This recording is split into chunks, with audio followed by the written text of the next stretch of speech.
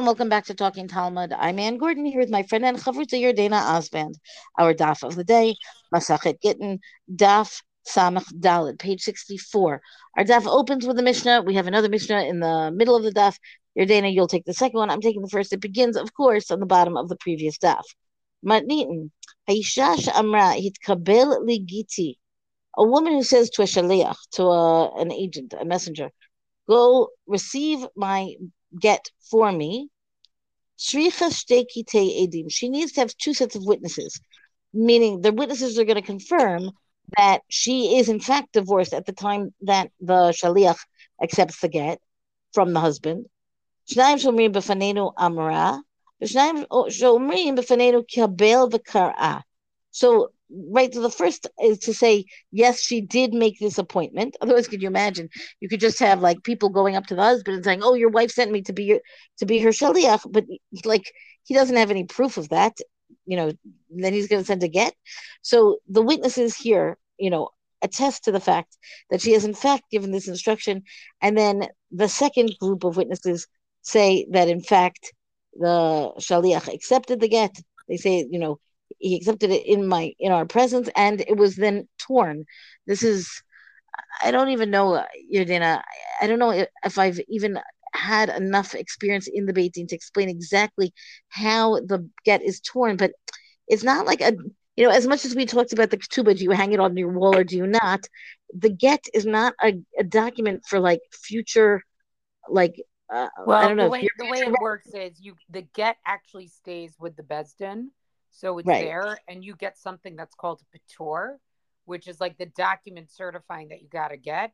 And my understanding is, and what I've seen done is that you are actually told to keep copies of your patur with other family members or That friends, so makes that if makes something good were to sense to me. happen, there's evidence that you received a get, but the get is actually not kept at home. The get itself is torn, it's destroyed, Right. meaning I don't know if I do think that a responsible Beit Din will keep it. I think that there have been times people go to, like, they want to prove it, let's say that they're divorced, and the Beit Din doesn't always have it. Like, it's a complicated thing because it's not supposed to be kept in a pristine way, to begin with, meaning the process includes tearing the document, and then that is right. It's symbolic, right? Now the marriage has been torn apart, and they are divorced. So the Mishnah goes on. Afilu hein harishonim v'hein achronim. Even if the two people, even if you have two people who are both sets of witnesses, meaning instead of having four people, two for the her statement and two for the giving of the get, you have the same two people. They travel with a shaliach. That's fine. Like, that will still work. It just means that there needs to be testimony at both of these occasions, not that you actually need four witnesses. Oh, achad min rishonim, v'achad min achronim, v'achad mitzaref imahem. Or you could have, you know, one person who travels with the shaliach, and one person at the beginning and one person at the end, meaning the combination doesn't matter. You still need kosher witnesses.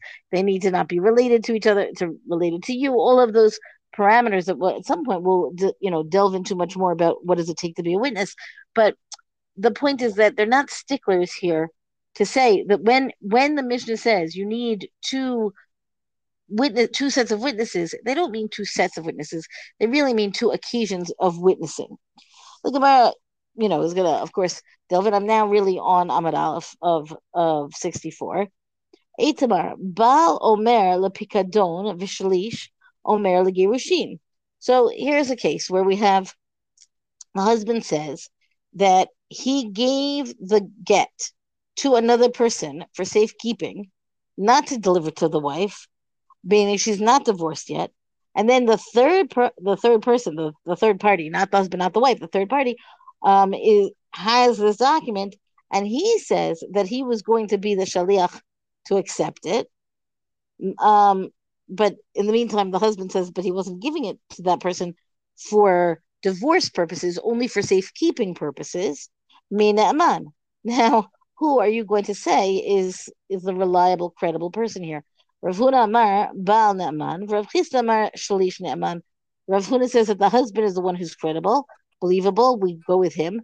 Rav Chisda says no, it's that third party, who's not, invested in the divorce happening, that person is the one who's deemed credible. Now the Gemara is going to explain. Rav Huna Mar Bal Naaman De'im Ita Delegirushin Yahavi Nehila Ladida Hava Yahavla Nehila. Rav Huna says we're going to accept the husband because he could have just given the get to his wife and then she would be divorced. He doesn't need a third party there. So the fact that he's giving it to a third party is kind of the proof for Rav Huna that he meant it to be for safekeeping and not for the purposes of divorce. Rav Chisda Mar Shalish Ne'aman Dahahem Mena.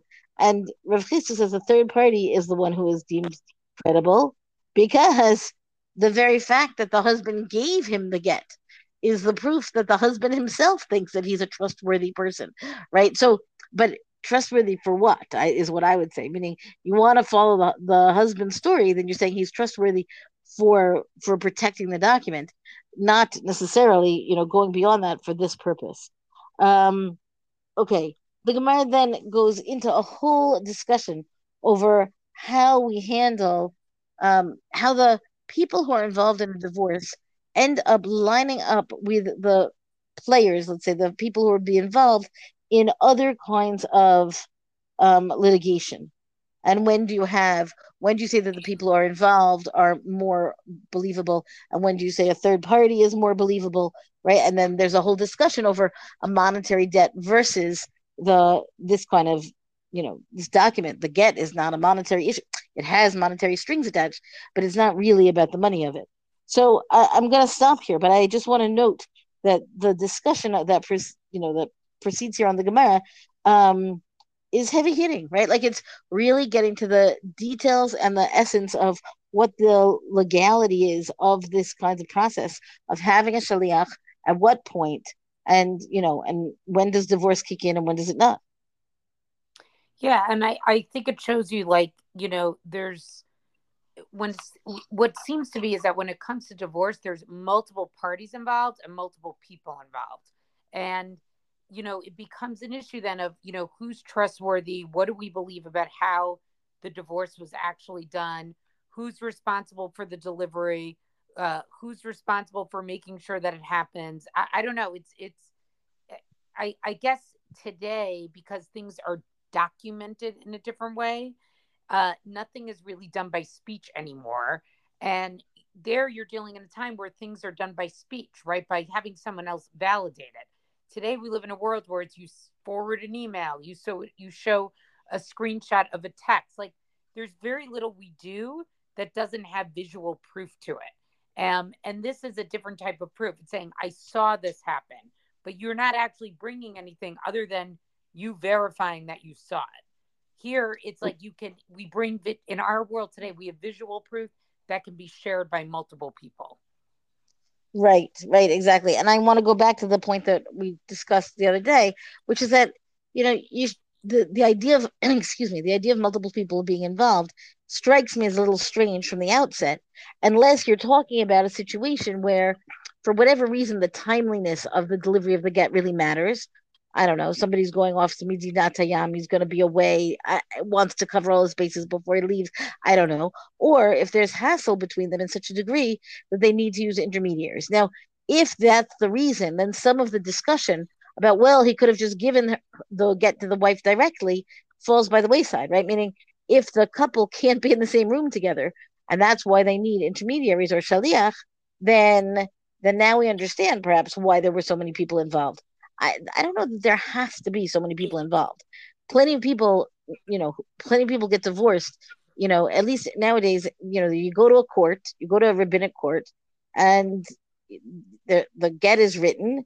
The get is handed from the husband to the wife. She accepts it in her hands. It is torn, right? And then they kind of all go home. I don't mean to minimize it. If you've seen one done, which I have, it's really anticlimactic in a certain way.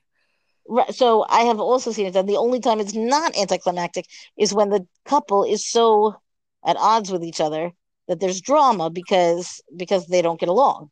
And so, we can't be if they can't be in the same room or there's sniping and fighting and whatever.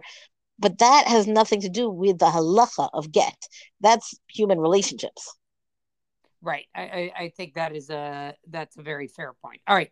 I'm going to move on now to the next Mishnah, which is going to take a little bit of a different direction of what's going to talk about.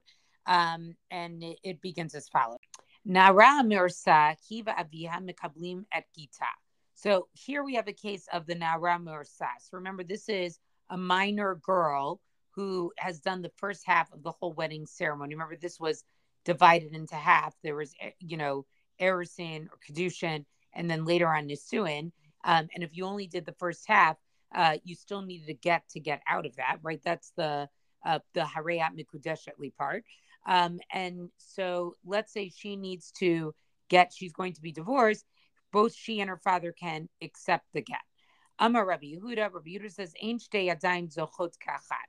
But Rabbi Yehuda says two hands, basically can't acquire, an item on behalf of one person. Ella avia mikabel gita bilvad. So the only person who can accept the get for a nara hame'orsah is actually the father. And again, this has to do with the fact that she's a minor. And if she is not able to, or any female, it's not just talking about the nara hame'orsah, is unable to safeguard her get, right? She couldn't really know where her get is. She wouldn't be able to watch her get. Then she's also not able to be divorced. So the first question the Gemara wants to ask is, what is the Tana Kama and Rabbi Yehuda disagreeing with, right? But my Kama Flige, Rabbanan Sphire, Yedei Yitrita Zakila Rahmana. Rabbi Yehuda Sabrbim Koma Via Yad La Lav Klum He. So the rabbis basically say that God, right, gave the Nara hame'orsah an additional person who can, meaning her father, who can receive the get on her behalf. And Rabbi Yehuda holds, right, when her father is alive, her hands is nothing. And the only person who can receive the get is her father. So it has to do with sort of, is this in addition to, or is it an only? And again, I understand a little bit. I understand both positions. How could it be, the rabbis are saying that she get, but because she's a minor, will allow her father to accept her get as well. And then we come to, Rabbi Yehuda's opinion, is basically saying having two people being able to accept a get when it really just involves one party kind of just feels and sounds confusing. All right, then the Gemara goes on,